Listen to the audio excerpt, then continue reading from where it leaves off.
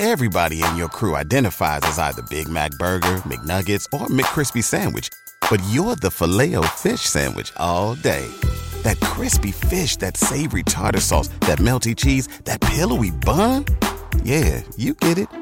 Every time. And if you love the Filet-O-Fish, right now you can catch two of the classics you love for just $6. Limited time only. Price and participation may vary. Cannot be combined with any other offer. Single item at regular price. Ba-da-ba-ba-ba. We're on the air. Back Well, party's starting early today, isn't it? to more of Early Break with Sip and Jay, brought to you by Gaina Trucking. On 93.7 The Ticket and theticketfm.com.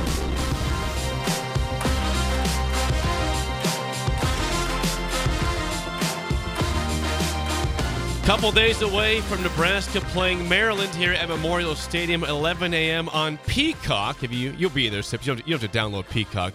Bill might have a problem though with that. Yeah, I think a lot of people have problems. Yes. Sean would not. Yeah, Sean's smart. We're joined now by Husker Online Sean Callahan. Sean, good morning.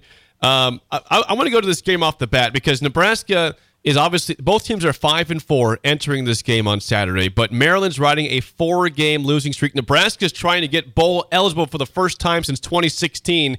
On that note, which team to you will seem more desperate this weekend? Ooh. Gosh, I mean that's a great question. I think for Nebraska, it's just being at home, the pressure to get that 6 win, kind of knowing what it means for the program. I think getting to 6 wins is probably more important for Nebraska right now than it is for Maryland. I mean, just knowing how many more people care about football at a high level here in a place like Maryland. So I would say the pressure's on Nebraska because I guarantee you this, Jake and Sip, there aren't 40 people, 50 people at the weekly press conferences in Maryland asking questions to the quarterbacks and the players. So, I think the pressure is obviously on Nebraska. Sean, you've been around a lot. You pay close attention. How many people do you think are asking Loxley questions on a Tuesday? Seriously. I would peg it around 10. Oh God, I wouldn't even have said that. Okay, yeah. I mean, I was shooting high, but you've got a Rivals guy, a 247 guy there. There's no On3 site there because it's not a big enough market for coverage. And then a few newspaper guys, and then some possible local television guys. But who knows? Yeah, I would imagine not very many. Okay, Sean, I'm just going to lay it on the line here. This is the conversation in the state.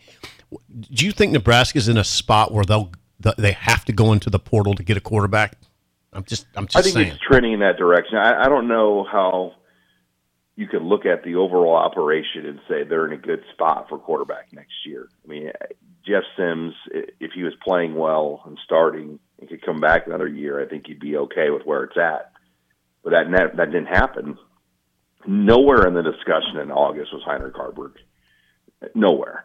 And he's been the starter, and he's stepped up and done a great job for what they've asked him to do. But I don't know if you can say he's the long-term answer for Matt Rule, where they want this guy to be a 3-year starter going in. So, yeah, I would think at minimum you have to bring a portal guy in now to come in and compete. And obviously he's got to win the job.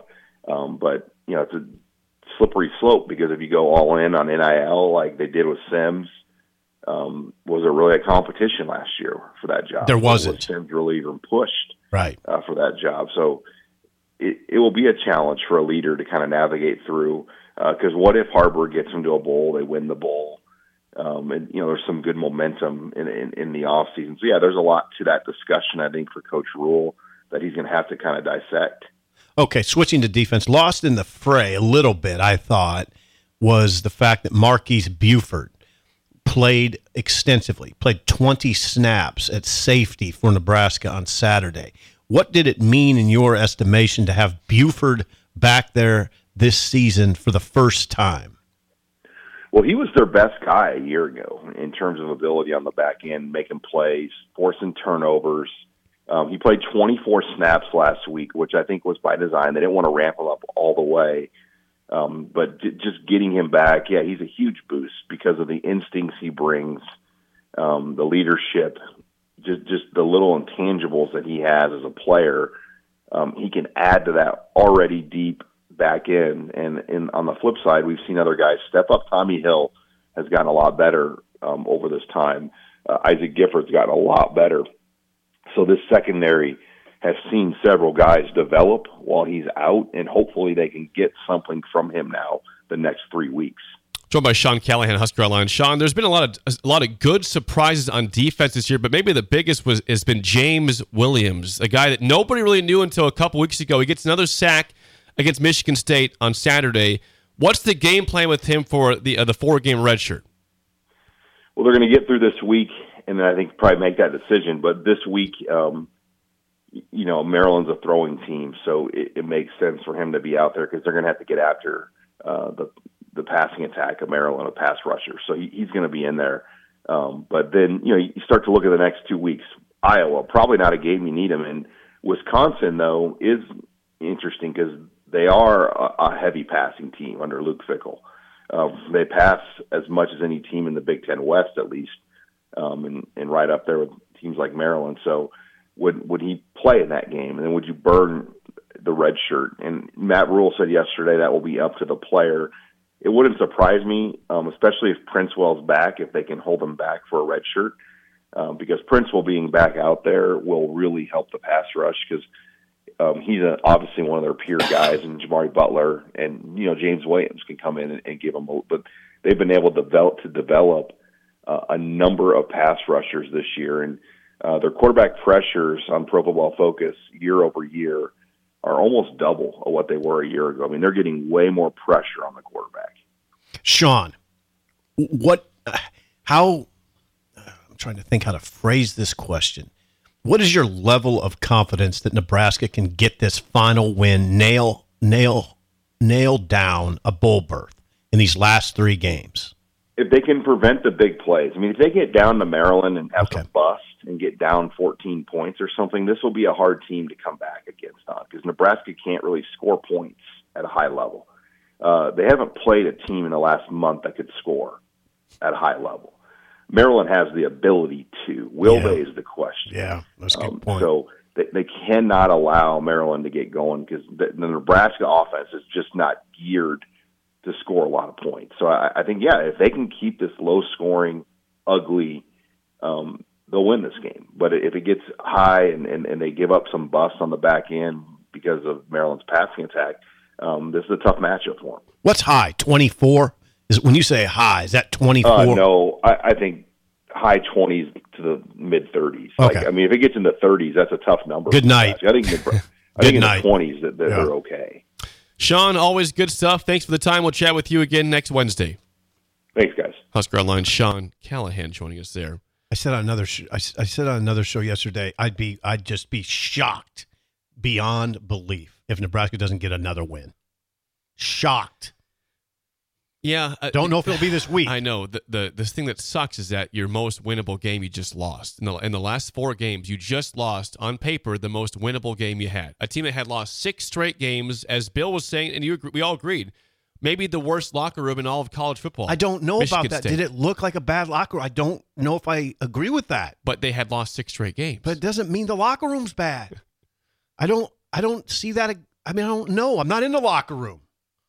I'm not in it. They didn't look like a bad locker room team to me. They didn't. They were fighting. It was senior day. They certainly had a lot to play for. Yeah, it didn't look bad. It looked fine. They came out of the gate fine. I think Nebraska waited for a collapse that never happened. They're not very good at quarterback, but Caton Hauser played pretty well, didn't he? He did. Anyway. He played well. So thanks to Sean Callahan for joining us from Husker Online. By the way, before we get to break, reminder, today, if you're hungry, Sip, are you hungry? What do you think? You're always hungry. What do you You had pizza during the break. It's good. Well, you can have actual breakfast food here from 8 to 11. Heavenly Waffles will be back again this morning. Oh, God. Chef Bob, Kathy, they'll be here from 8 to 11 here today at 1040 O Street, 11th and O. Come on by, 8 to 11. They have delicious waffles here this morning from 8 to 11. All right. Crank it up. In the studio. And by the way, also, again, reminder, tomorrow, if you want to hang out with us, we'll have the remote broadcast. We will be at the UNL East Campus Readiness Center for the Nebraska Army National Guard for Veterans Day. We had Kendall in from A1 Automotive talking about his great service for tomorrow, free oil change and filters change for veterans from 7:30 to 5:30. We will be at the Readiness Center on East Campus from 6 to 8. Anyone's invited. They will have food. They'll have coffee. We'll be out there. They think anywhere from 50 to 200 people will show up to this event. Okay, tomorrow. well, that should be fun. We'll be inside the gym. It's inside. You won't be cold. It's inside the gym.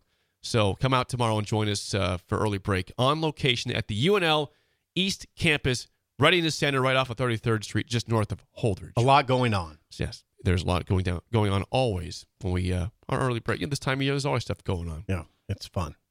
Jake, the football season is almost over. It just started, too. I know. We have to savor every day. Like we were just doing the helicopter ride, and that was before the season began. Oh, the helicopter in late ride. August. What was that guy's name that hit Paul. it? Paul. Be cool, Paul. Paul tried to get us. He tried to get us. He knew what he was doing. Yeah, he knew exactly He'll what probably he be was there doing. tomorrow morning, too. God, I hope so. He might be there tomorrow morning. I hope so. We're probably not going. We're not going up in the chopper tomorrow, though. No, right? No chopper tomorrow. I can confirm, no chopper tomorrow. Can't keep the windows open this time of year. That would be bad. Right. When we come back, song of the day and the mailbag on early break on the ticket.